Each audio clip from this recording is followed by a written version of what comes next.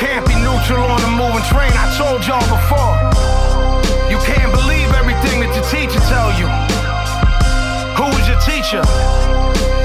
Your teacher just learned what they was taught. How do you know what they was taught was correct? Yeah, I mean, dig into the real history of this country and the fact that it was built on blood. You can't be neutral on a moving train. Welcome to You Can't Be Neutral, a political podcast inspired by Howard Zinn and progressive and radical activism, taking a look at society, media, and politics. You can follow on Twitter at YCBNeutral. You can find out more, including all the back episodes, at youcan'tbeneutral.com. On that site, you'll also find some links to make a donation. You can make a one-time or recurring donation to keep this podcast free and independent. You'll also find a link there to send me a message. First up, we have breaking news. Because of the infrequency of this podcast, I rarely have breaking news, but this particular story, related to my second story, is just out today. This piece is written by Roman Loyola, is published at macworld.com. Apple on Friday announced that the 3 features it revealed to stop the spread of child sexual abuse material, CSAM, will not be available at the fall release of iOS 15, iPadOS 15, watchOS 8, and macOS 12 Monterey. The company will make the CSAM features available, quote, later this year in updates. In a press release, Apple stated that, quote, this program is ambitious and protecting children is an important responsibility. These efforts will evolve and expand over time. That is such a poor choice of words because the primary reason, one of the primary reasons that Apple is delaying this is because of the tremendous outcry from activists and from people in the industry, from privacy experts, that are very concerned, particularly concerned about these efforts will evolve and expand over time. The concern is not so much about exactly the intended use that Apple is stating for these functions, but the possibility that they can easily evolve and expand and be used for other more egregious, more destructive privacy invasions of users. Apple revealed the CSAM features in early August, and while many in the tech community applauded Apple's efforts to protect children, many also voiced concerns about the potential for how the technology behind the CSAM features could be used for other surveillance purposes. Over 90 policy and rights groups published an open letter urging Apple to cancel its CSAM features. The main feature that sparked controversy is the CSAM detection feature, where images on your device are scanned for hashes, and those hashes are then checked on a list of known CSAM hashes. The argument made against this feature is that it could be implemented for other uses.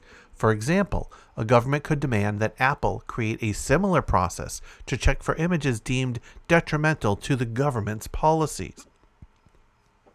Apple stated that in such situations, it would turn down such a request, but the declaration did not create any confidence within the concerned. Governments can and will always create consequences for not obeying an order, which could cause Apple to change its policy. There's also the possibility that Apple could decide to use the technology for its own purpose other than CSAM, though doing so would weaken Apple's image as a company concerned about user privacy. And there are many, many cases related to the App Store and apps that are available in the app stores globally in which Apple has bowed down to pressure or maybe just requests or legal restrictions in particular countries to not allow apps to be presented and sold in those countries. So Apple has a history of compliance with foreign governments when it comes to those governments requesting Apple take certain action. And for more on the story and a lot more background into the technology and what Apple is building, here's a piece by Edward Snowden. This is published at edwardsnowden.substack.com. By now you've probably heard that Apple plans to push a new and uniquely intrusive surveillance system out to many of the more than 1 billion iPhones it has sold, which all run the behemoth's proprietary take-it-or-leave-it software. This new offensive is tentatively slated to begin with the launch of iOS 15, almost certainly in mid-September, with the devices of its US user base designated as the initial targets. We're told that other countries will be spared, but not for long. You might have noticed that I haven't mentioned which problem it is that Apple is purporting to solve. Why? Because it doesn't matter. Having read thousands upon thousands of remarks on this growing scandal, it has become clear to me that many understand it doesn't matter, but few, if any, have been willing to actually say it. Speaking candidly, if that's still allowed, that's the way it always goes when someone of institutional significance launches a campaign to defend an indefensible intrusion into our private spaces. They make a mad dash to the supposed high ground from which they speak in low, solemn tones about their moral mission before fervently invoking the dread specter of the four horsemen of the infopocalypse, warning that only a dubious amulet or suspicious software update can save us from the most threatening members of our species. Suddenly, everybody with a principled objection is forced to preface their concern with apologetic throat-clearing in the establishment of bona fides. I lost a friend when the towers came down. However, as a parent, I understand this is a real problem, but as a parent, I'm here to tell you that sometimes it doesn't matter why the man in the handsome suit is doing something. What matters are the consequences. Apple's new system, regardless of how anyone tries to justify it, will permanently redefine what belongs to you and what belongs to them. How? The task Apple intends its new surveillance system to perform, preventing their cloud systems from being used to store digital contraband, in this case, unlawful images uploaded by their customers, is traditionally performed by searching their systems. While it's still problematic for anybody to search through 1 billion people's private files, the fact that they can only see the files you gave them is a crucial limitation. Now, however, that's all set to change. Under the new design, your phone will now perform these searches on Apple's behalf before your photos have even reached their iCloud servers, and yada yada yada. If enough forbidden content is discovered, law enforcement will be notified. I intentionally wave away the technical and procedural details of Apple's system here, some of which are quite clever, because they, like our man in the handsome suit, merely distract from the most pressing fact. The fact that in just a few weeks, Apple plans to erase the boundary dividing which devices work for you and which devices work for them. Why is this so important? Once the precedent has been set that it is fit and proper for even a pro-privacy company like Apple to make products that betray their users and owners, Apple itself will lose all control over how that precedent is applied. As soon as the public first came to learn of the spy phone plan, experts began investigating its technical weaknesses and the many ways it could be abused, primarily within the parameters of Apple's design. Although these valiant vulnerability research efforts have produced compelling evidence that the system is seriously flawed, they also seriously miss the point. Apple gets to decide whether or not their phones will monitor their owners' infractions for the government, but it's the government that gets to decide what constitutes an infraction and how to handle it. For its part, Apple says their system in its initial version 1 design has a narrow focus. It only scrutinizes photos intended to be uploaded to iCloud, although for 85% of its customers, that means every photo, and it does not scrutinize them beyond a simple comparison against a database of specific examples of previously identified child sexual abuse material, CSAM. If you're an enterprising pedophile with a basement full of CSAM-tainted iPhones, Apple welcomes you to entirely exempt yourself from these scans by simply flipping the Disable iCloud Photos switch, a bypass which reveals that the system was never designed to protect children, as they would have you believe, but rather to protect their brand. As long as you keep that material off their servers and so keep Apple out of the headlines, Apple doesn't care. So what happens when, in a few years at the latest, a politician points that out and, in order to, quote, protect the children, bills are passed in the legislature to prohibit this double bypass, effectively compelling Apple to scan photos that aren't backed up to iCloud? What happens when a party in India demands that they start scanning for memes associated with a separatist movement? What happens when the UK demands they scan for a library of terrorist imagery? How long do we have left before the iPhone in your pocket begins quietly filing reports about encountering, quote, extremist political material, or about your presence at a, quote, civil disturbance, or simply about your iPhone's possession of a video clip that contains, or maybe not contains, a blurry image of a passerby who resembles, according to an algorithm, a person of interest? If Apple demonstrates the capability and willingness to continuously remotely search every phone for evidence of one particular type of crime, these are questions for which they will have no answer. And yet an answer will come, and it will come from the worst lawmakers of the worst governments. This is not a slippery slope. It's a cliff. One particular frustration for me is that I know some people at Apple, and I even like some people at Apple, bright, principled people who should know better. Actually, who do know better. Every security expert in the world is screaming themselves hoarse now, imploring Apple to stop. Even those experts who, in more normal circumstances, reliably argue in favor of censorship. Even some survivors of child exploitation are against it. And yet, as the OG designer Galileo once said, it moves. Faced with a blistering torrent of global condemnation, Apple has responded not by addressing any concerns or making any changes, or, more sensibly, by just scrapping the plan altogether, but by deploying their man-in-the-handsome-suit software chief, who resembles the well-moisturized villain from a movie about Wall Street, to give quotes to, yes, the Wall Street Journal, about how sorry the company is for the, quote, confusion it has caused, but how the public shouldn't worry. Apple, quote, feels very good about what they're doing. Neither the message nor the messenger was a mistake. Apple dispatched its SVP for software, Ken Dahl, to speak with the Journal, not to protect the company's users, but to reassure the company's investors.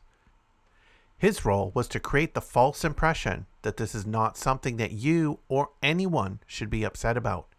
And collaterally, his role was to ensure this new, quote, policy would be associated with the face of an Apple executive other than CEO Tim Cook, just in case the rollout, or the fallout, results in a corporate beheading. Why? Why is Apple risking so much for a CSAM detection system that has been denounced as dangerous and easily repurposed for surveillance and censorship by the very computer scientists who've already put it to the test? What could be worth the decisive shattering of the foundational Apple idea that an iPhone belongs to the person who carries it rather than to the company that made it? Apple, quote, designed in California, assembled in China, purchased by you, owned by us. The one answer to these questions that the optimists keep coming back to is the likelihood that Apple is doing this as a prelude to finally switching over to, quote, end-to-end encryption for everything its customers store on iCloud, something Apple had previously intended to do before backtracking. in a dismaying display of cowardice after the FBI secretly complained. For the unfamiliar, what I'm describing here as end-to-end encryption is a somewhat complex concept, but briefly, it means that only the two endpoints sharing a file, say two phones on opposite sides of the internet, are able to decrypt it. Even if the file were being stored and served from an iCloud server in Cupertino, as far as Apple or any other middleman in a handsome suit is concerned, that file is just an indecipherable blob of random garbage. The file only becomes a text message, a video, a photo, or whatever it is when it is paired with a key that is possessed only by you and by those with whom you choose to share it. This is the goal of end-to-end encryption, drawing a new and ineradicable line in the digital sand dividing your data and their data. It allows you to trust a service provider to store your data without granting them any ability to understand it. This would mean that even Apple itself could no longer be expected to rummage through your iCloud account with its grabby little raccoon hands, and therefore could not be expected to hand it over to any government that can stamp a sheet of paper, which is precisely why the FBI, again, secretly, complained. For Apple to realize this original vision would have represented a huge improvement in the privacy of our devices, effectively delivering the final word in a 30-year-long debate over establishing a new industry standard, and by extension, the new global expectation that parties seeking access to data from a device must obtain it from that device, rather than turning the internet and its ecosystem into a spy machine. Unfortunately, I'm here to report that once again the optimists are wrong. Apple's proposal to make their phones inform on and betray their owners marks the dawn of a dark future, one to be written in the blood of the political opposition of 100 countries that will exploit this system to the hilt. See, the day after this system goes live, it will no longer matter whether or not Apple ever enables end-to-end encryption, because our iPhones will be reporting their contents before our keys are even used. I can't think of any other company that has so proudly and so publicly distributed spyware to its own devices, and I can't think of a threat more dangerous to a product's security than the mischief of its own maker. There is no fundamental technological limit to how far the precedent Apple is establishing can be pushed, meaning the only restraint is Apple's all too flexible company policy, something governments understand all too well. I would say there should be a law, but I fear would only make things worse. We are bearing witness to the construction of an all-seeing eye, an eye of improvidence, under whose aegis every iPhone will search itself for whatever Apple wants or for whatever Apple is directed to want. They are inventing a world in which every product you purchase owes its highest loyalty to someone other than its owner.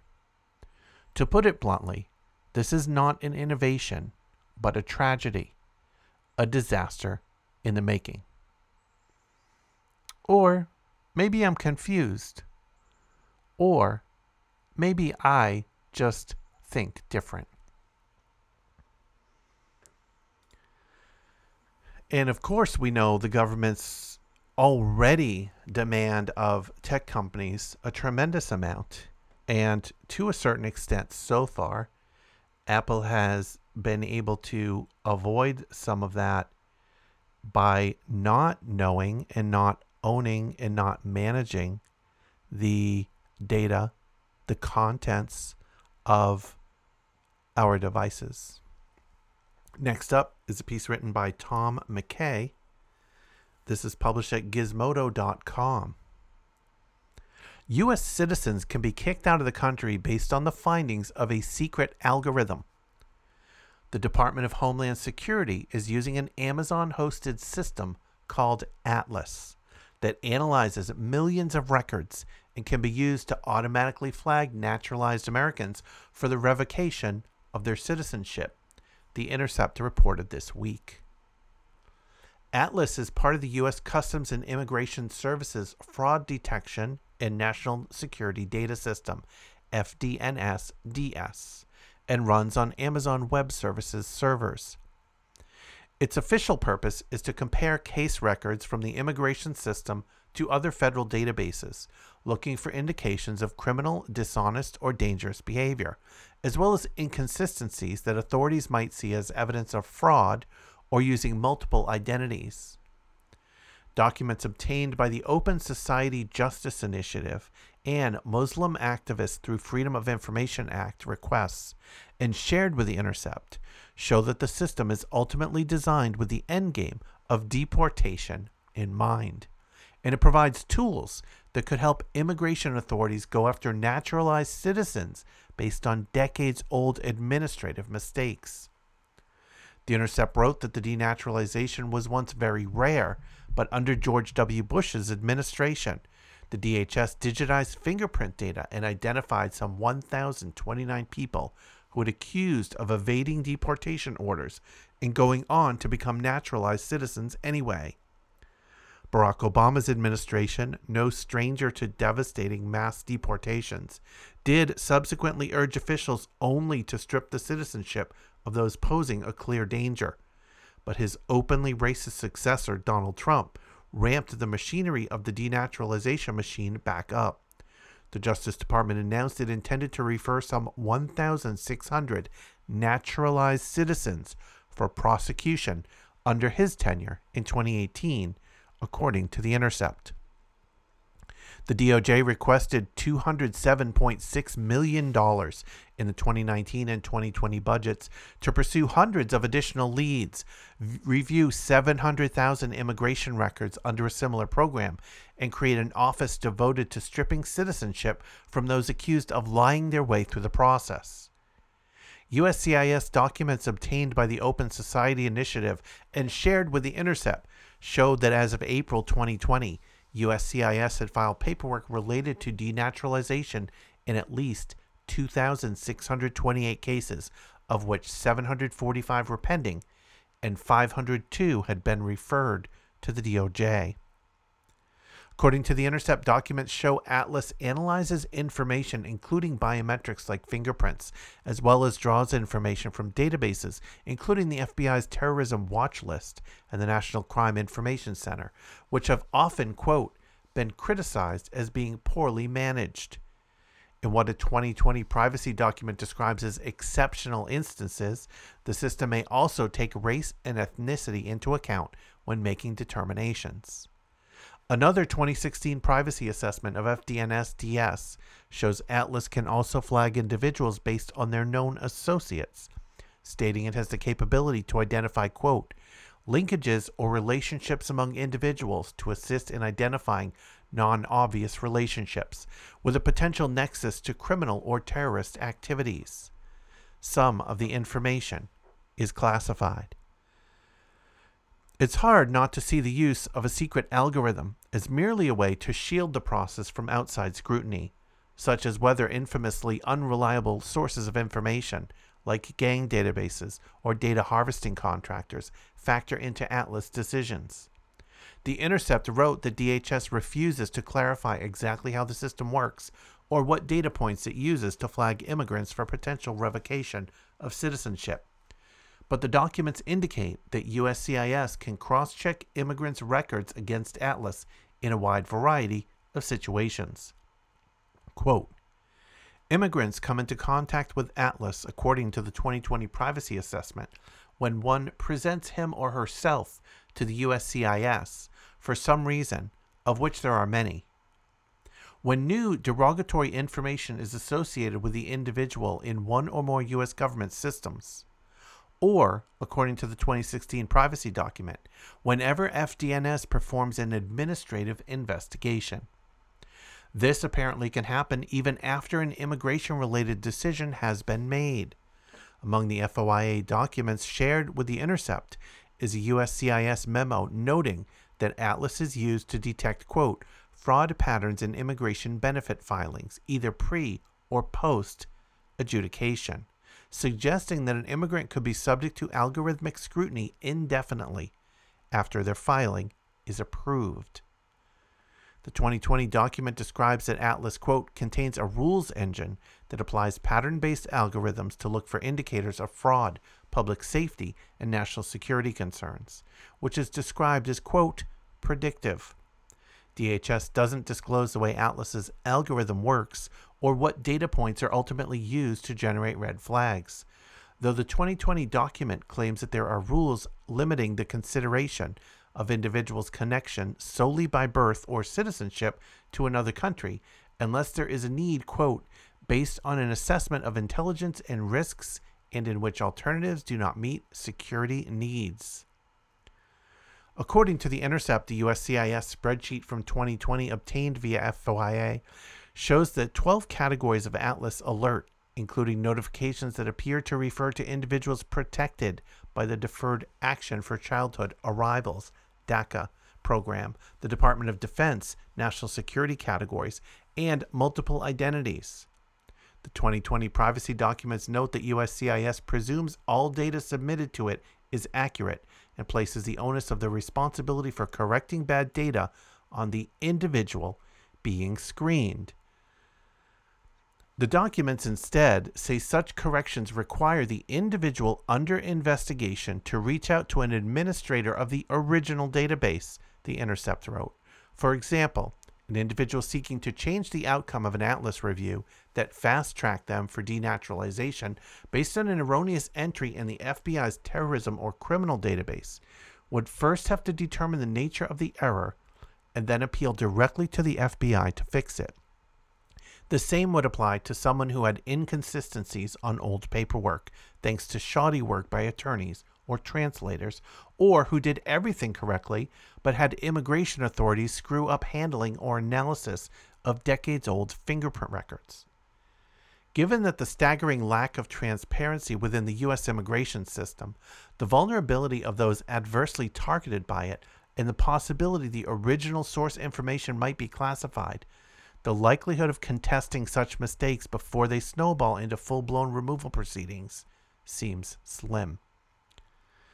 When Atlas makes a negative determination, The Intercept wrote, it sends out a, quote, system-generated notification that is triaged and sent to FDNS-DS if potentially actionable.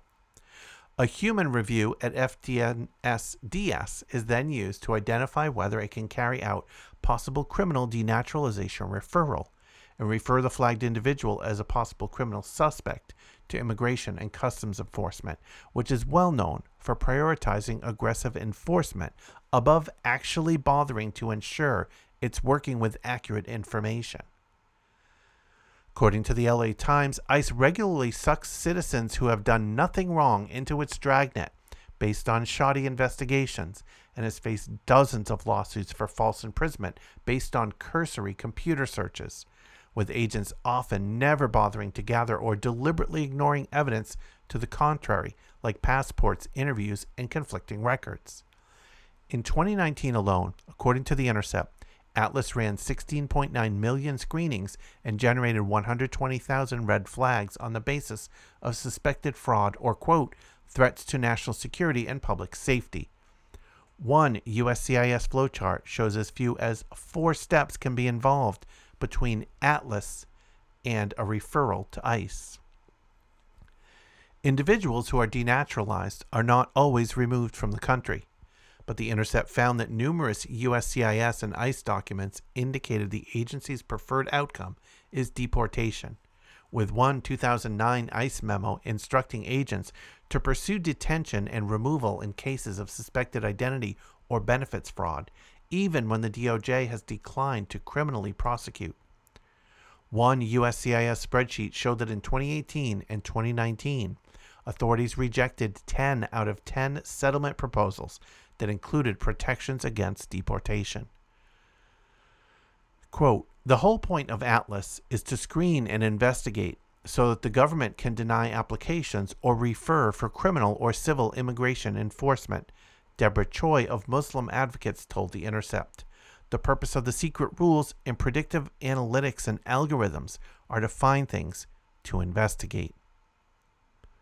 In addition to using secret algorithms to enhance its decision making, the U.S. government uses implicit and explicit threats against tech companies to get them to do what they want. This next piece is written by Caitlin Johnstone, published at caitlinjohnstone.substack.com.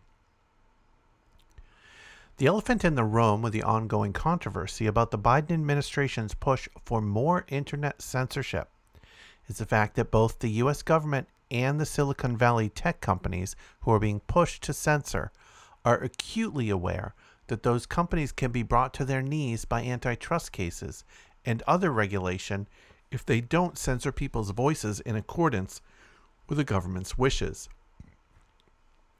After Press Secretary Jen Psaki admitted on Thursday that the administration has given Facebook a list of accounts to ban for spreading, quote, misinformation about the COVID vaccine, she has now doubled down, saying that people who circulate such materials online should be banned from not just one, but all social media platforms.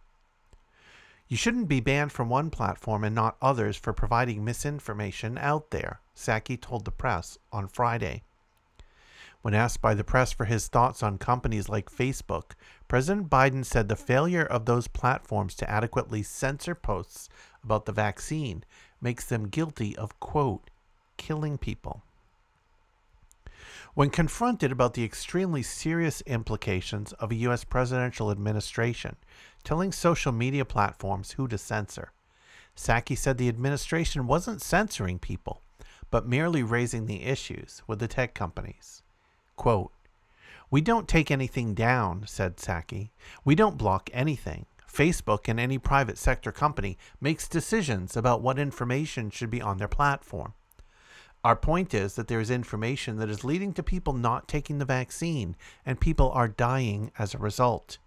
And we have a responsibility as a public health matter to raise that issue." Psaki is not technically lying, but she isn't telling the truth either. While it's true that the Biden administration is not directly blocking or taking down social media posts, it is also making social media companies a Godfather-style offer they can't refuse. For years, the U.S. government has been making it abundantly clear to the giants of Silicon Valley that if they do not greatly escalate censorship of undesirable content per Washington's instructions, there will be consequences. In 2017, Senator Dianne Feinstein threatened social media platforms that because of alleged Russian interference in the 2016 election, they need to start utilizing more censorship or else face consequences, saying, quote, "You created these platforms and they are being misused, and you have to be the ones to do something about it, or we will." In 2019, Louisiana Representative Cedric Richmond issued a similar threat, saying social media platforms had better start regulating what he considers harmful content on their own, or the government will take matters into its own hands. Quote, They better go do it, because what they don't want is for us to do it, because we're not going to get it right," Richmond said. "We're going to make it swift, we're going to make it strong, and we're going to hold them very accountable." Well, they don't usually hold companies very accountable to anything. What they usually do is create a poor law that sounds good on paper, put a bunch of loopholes in it, so it doesn't actually have the effect that is intended, but has a lot of horrible side effects. Quote, "We have the First Amendment, and we're very reluctant to pass speech laws," House Judiciary Committee Chairman Gerald Nadler told the Washington Post in 2019. "But there's a problem, and we have to deal with it. Let's see what happens by just pressuring them first," Nadler added. "I'm reluctant to have regulation of speech. It usually goes too far. I don't know that we have to get there yet." As Glenn Greenwald noted on Twitter following the latest admissions from the Biden administration, executives from these tech companies are being regularly hauled before Congress and, quote, "threatened with legislative and regulatory retaliation if they don't conduct censorship in alignment with the will of the U.S. government. We saw this in 2017 when representatives from top internet platforms were brought before Congress and told they needed to adopt a, quote, mission statement expressing their commitment to prevent fomenting of discord, and we continue to see it through 2021. The reasons change, but the agenda remains the same. Sometimes it's foreign election meddling, sometimes it's a Capitol riot, sometimes it's domestic extremism and white supremacy, sometimes it's misinformation about virus and vaccines. But for every reason given, the instruction is the same: censor online communications in accordance with the wishes of the U.S. government. Or else. These threats have been explicitly made, but really, they did not need to be. Everyone involved in this dance is acutely aware that the U.S. government has the ability to make things much harder and far less lucrative for these Silicon Valley tech companies. This could mean actions ranging from fines and minor regulations, all the way up to the revocation of Section 230 protections, or full-scale antitrust cases, which can go as far as breaking up online platforms in the same way the government broke up AT&T and Standard Oil. Yeah, how's that breakup of AT&T going for you? The stage is already set for massive antitrust measures to be implemented, with the House Judiciary Subcommittee on Antitrust finding last year that corporations like Facebook and Google are guilty of monopolistic practices, and some less severe antitrust cases are already underway. So now we've got worldwide online speech being herded into a few monopolistic platforms, and the government forcing those platforms with increasing brazenness to censor that speech in alignment with its dictates under threat of total destruction. The effect being, of course, U.S. government control of a vast swath of public speech, not just within the U.S., but around the world, which means an ungodly amount of narrative control, the ultimate prize for anyone who understands real power. The primary factor in determining what will happen in our world is not control of capital, nor control of government, nor control of resources, nor control of weapons, but control of narrative. All the others follow from narrative control. Control the narrative, and you control where the weapons will go, where the capital will go, where the resources will go, what the government will do. Real power begins with narrative control. Understand this, and you'll understand why governments, plutocrats, and media behave the way they do. So while antitrust laws ostensibly exist to protect the citizenry from corporate power, here they are being leveraged to ensure the union of corporate power and state power. The carrot is billions of dollars, and the stick is the threat of painful government intervention. Obviously, the U.S. government would prefer to simply have monopolistic corporations voluntarily censoring content in accordance with government interests. But for them, the only thing worse than having no monopolistic companies serving the empire would be having monopolistic companies which refuse to serve the empire. So the threat is being issued here. Censor the way we tell you to censor, or your company will be broken down and replaced with one that will. And that's exactly what could easily happen. Facebook, Google, YouTube, or Twitter could easily be regulated into dysfunction or broken up into smaller companies, and then some other more government-aligned corporation could be allowed to take their place. Silicon Valley billionaires are hardly known for being the most principled people in existence to begin with, so that threat is all it would take to ensure they conduct themselves in alignment with the will of the empire. This is just one of the many, many types of glue that keeps power structures aligned with one another's interests with the U.S. centralized empire. If you want to be a billionaire and control massive amounts of wealth, you have to collaborate with existing power structures. Otherwise, you won't be allowed in. And if you are in, you'll be kicked right out. It's always easier to move with power than against it. That's why ambitious journalists promote the imperial narrative. It is why new money plutocrats always wind up aligning with establishment interests, and it's why so many other nations align with the U.S. In theory, markets and government checks and balances are supposed to keep the big players competing against each other to our benefit. In practice, the big players always wind up collaborating against us for their own benefit. And when the U.S. government isn't coercing companies to do what they want and intimidating companies to censor websites, they're just straight up doing it themselves. Here's a piece written by Robert Inlakesh, published at thelastamericanvagabond.com. This Tuesday, notices were put in place for users seeking to access a number of websites critical of U.S. foreign policy, notifying them that the U.S. government had seized the domains. According to reports, the majority of the websites taken down were linked to Iran or supportive of Iran, leading many to the conclusion that this was a targeted takedown of pro-Iran platforms.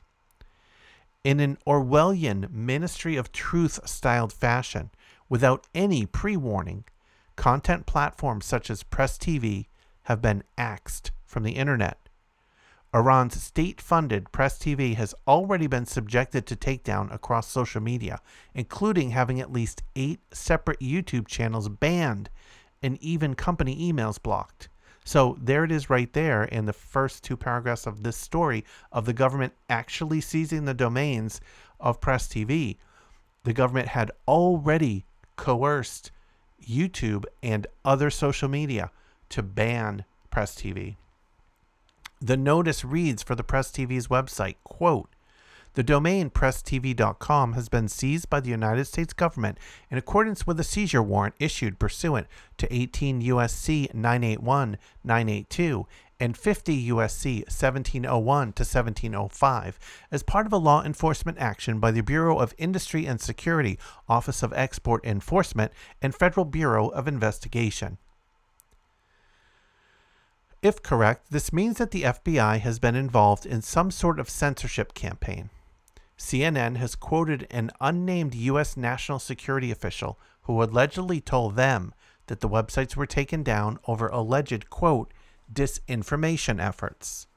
There are also other allegations about the websites being taken down for support of terrorism. However, these allegations are not yet substantiated as a reason behind the U.S. government's move.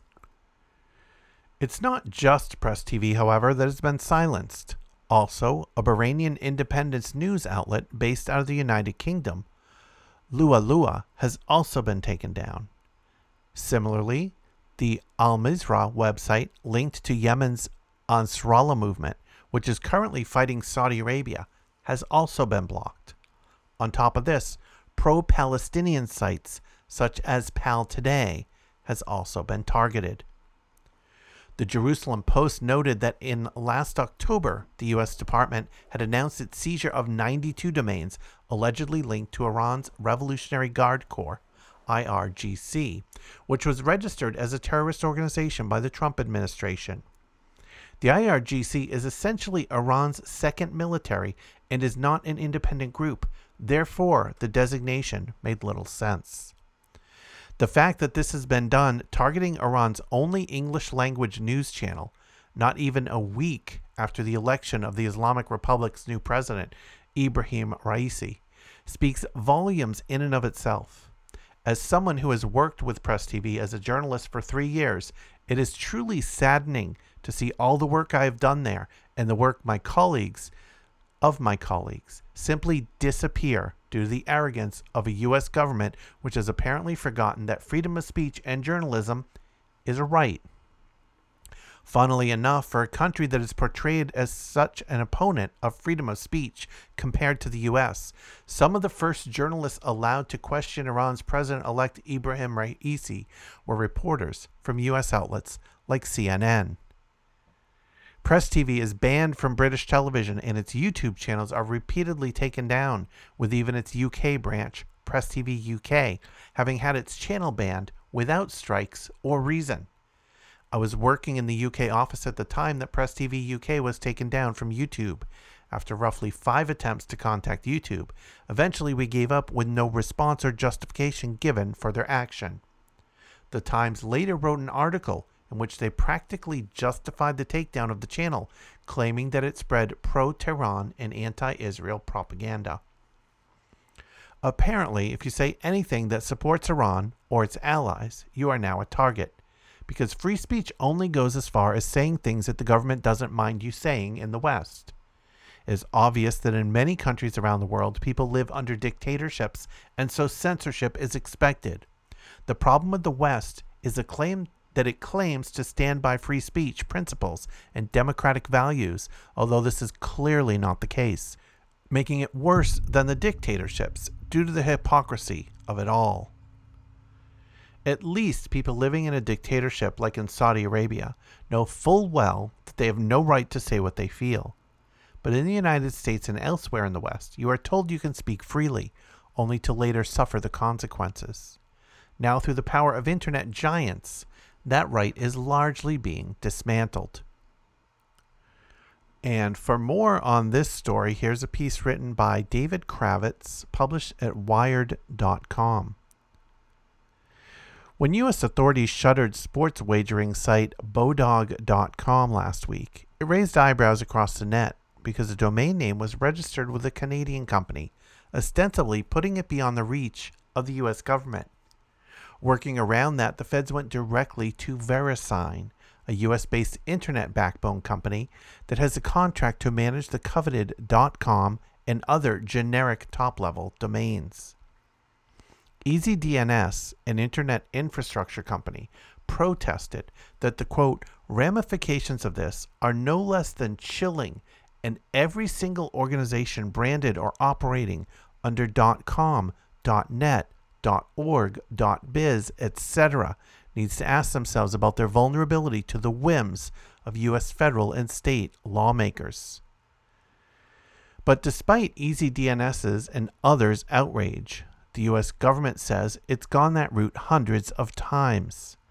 Furthermore, it says it has the right to seize any .com, .net, and .org domain name because the companies that have the contracts to administer them are based on United States soil, according to Nicole Navas, an Immigration and Customs Enforcement spokeswoman.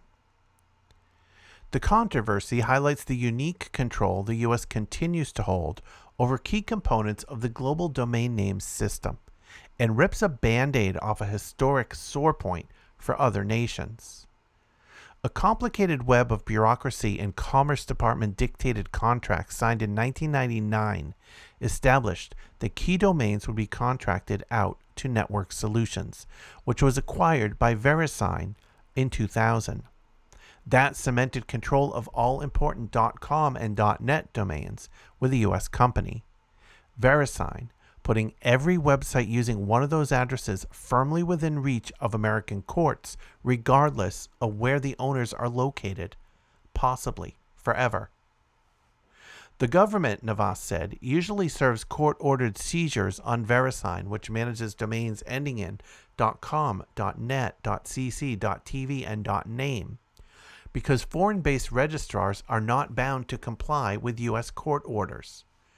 The government does the same with the nonprofit counterpart to VeriSign that now manages the .org domain. That is a public interest registry, which, like VeriSign, is based in Virginia. VeriSign, for its part, said it is complying with U.S. law. Quote, VeriSign responds to lawful court orders subject to its technical capabilities, the company said in a statement. When law enforcement presents us with such lawful orders impacting domain names within our registries, we respond within our technical capabilities. VeriSign declined to entertain questions about how many times it has done this. It often complies with U.S. court orders by redirecting the DNS, domain name system, of a domain to a U.S. government IP address that informs online visitors that the site has been seized. Quote, beyond that, further questions should be directed to the appropriate U.S. federal government agency responsible for the domain name seizure, the company said. And finally, another piece by Edward Snowden. Once again, you can find Edward Snowden's writing at edwardsnowden.substack.com. The first thing I do when I get a new phone is take it apart. I don't do this to satisfy a tinkerer's urge or out of political principle, but simply because it is unsafe to operate. Fixing the hardware, which is to say, surgically removing the 2 or 3 tiny microphones hidden inside, is only the first step of an arduous process. And yet, even after days of these DIY security improvements, my smartphone will remain the most dangerous item I possess. Prior to this week's Pegasus project, a global reporting effort by major newspapers to expose the fatal consequences of the NSO Group, the new private sector face of an out-of-control insecurity industry, most smartphone manufacturers, along with much of the world press, collectively rolled their eyes at me whenever I publicly identified a fresh out-of-the-box iPhone as a potentially lethal threat. Despite years of reporting that implicated the NSO Group's for-profit hacking of phones in the deaths and detentions of journalists and human rights defenders, despite years of reporting that smartphone operating systems were riddled with catastrophic security flaws, a circumstance aggravated by their code having been written in aging programming languages that have long been regarded as unsafe, and despite years of reporting that even when everything works as intended, the mobile ecosystem is a dystopian hellscape of end-user monitoring and outright end-user manipulation. It is still hard for many people to accept that something that feels good may not in fact be good. Over the last 8 years, I've often felt like someone trying to convince their one friend who refuses to grow up to quit smoking and cut back on the booze. Meanwhile, the magazine ads still say 9 of 10 doctors smoke iPhones, and unsecured mobile browsing is refreshing. In my infinite optimism, however, I can't help but regard the arrival of the Pegasus project as a turning point, a well-researched, exhaustively sourced, and frankly, crazy-making story about a winged Trojan horse infection named Pegasus that basically turns the phone in your pocket into an all-powerful tracking device that can be turned on or off remotely, unbeknownst to you, the pocket's owner. Here is how the Washington Post describes it. The text delivered last month to the iPhone 11 of Claude Mangan, the French wife of a political activist jailed in Morocco, made no sound. It produced no image. It offered no warning of any kind, as an iMessage from somebody she didn't know delivered malware directly onto her phone and past Apple's security systems. The examination was unable to reveal what was collected, but the potential was vast. Pegasus can collect emails, call records, social media posts, user passwords, contact lists, pictures, videos, sound recordings, and browsing histories, according to security researchers and NSO marketing materials. The spyware can activate cameras or microphones to capture fresh images and recordings. It can listen to calls and voicemails.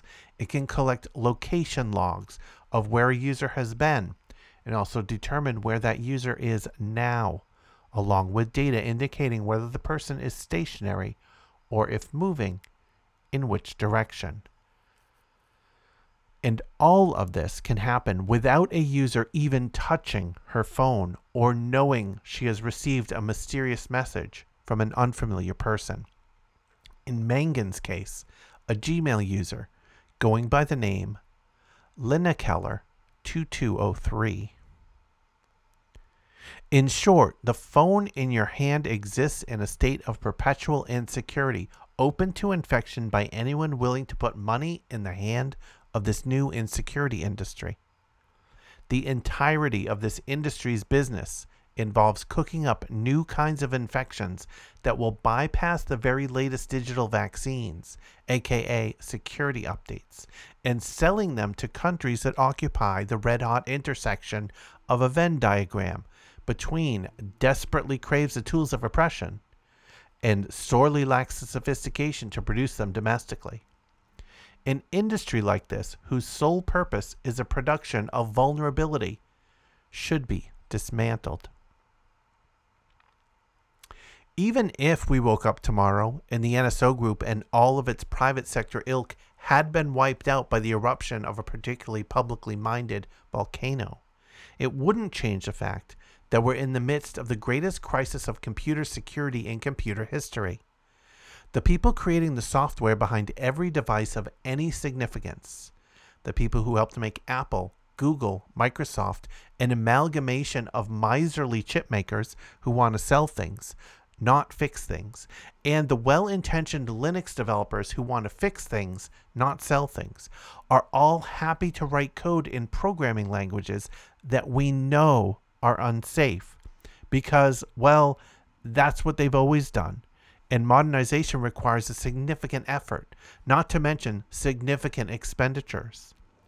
The vast majority of vulnerabilities that are later discovered and exploited by the insecurity industry are introduced for technical reasons related to how a computer keeps track of what it's supposed to be doing at the exact time the code is written, which makes choosing a safer language a crucial protection, and yet it's one that few ever undertake. If you want to see change, you need to incentivize change. For example, if you want to see Microsoft have a heart attack, talk about the idea of defining legal liability for bad code in a commercial product. If you want to give Facebook nightmares, talk about the idea of making it legally liable for any and all leaks of our personal records that a jury can be persuaded were unnecessarily collected. Imagine how quickly Mark Zuckerberg would start smashing the delete key. Where there is no liability, there is no accountability. And this brings us to the state. State-sponsored hacking has become such a regular competition that it should have its own Olympic category in Tokyo. Each country denounces the other's efforts as a crime while refusing to admit culpability for its own infractions. How then can we claim to be surprised when Jamaica shows up with its own bobsled team, or when a private company calling itself Jamaica shows up and claims the same right to cool runnings as a nation state? If hacking is not illegal when we do it, then it will not be illegal when they do it, and they is increasingly becoming the private sector. It's a basic principle of capitalism. It's just business. If everyone else is doing it, why not me? This is a superficially logical reasoning that has produced pretty much every proliferation problem in the history of arms control, and the same mutually assured destruction implied by a nuclear conflict is all but guaranteed in a digital one due to the network's interconnectivity and homogeneity. Recall our earlier topic of the NSO's group's Pegasus, which especially but not exclusively targets iPhones. While iPhones are more private by default and occasionally better engineered from a security perspective than Google's Android operating system, they also constitute a monoculture. If you find a way to infect one of them, you can probably infect them all.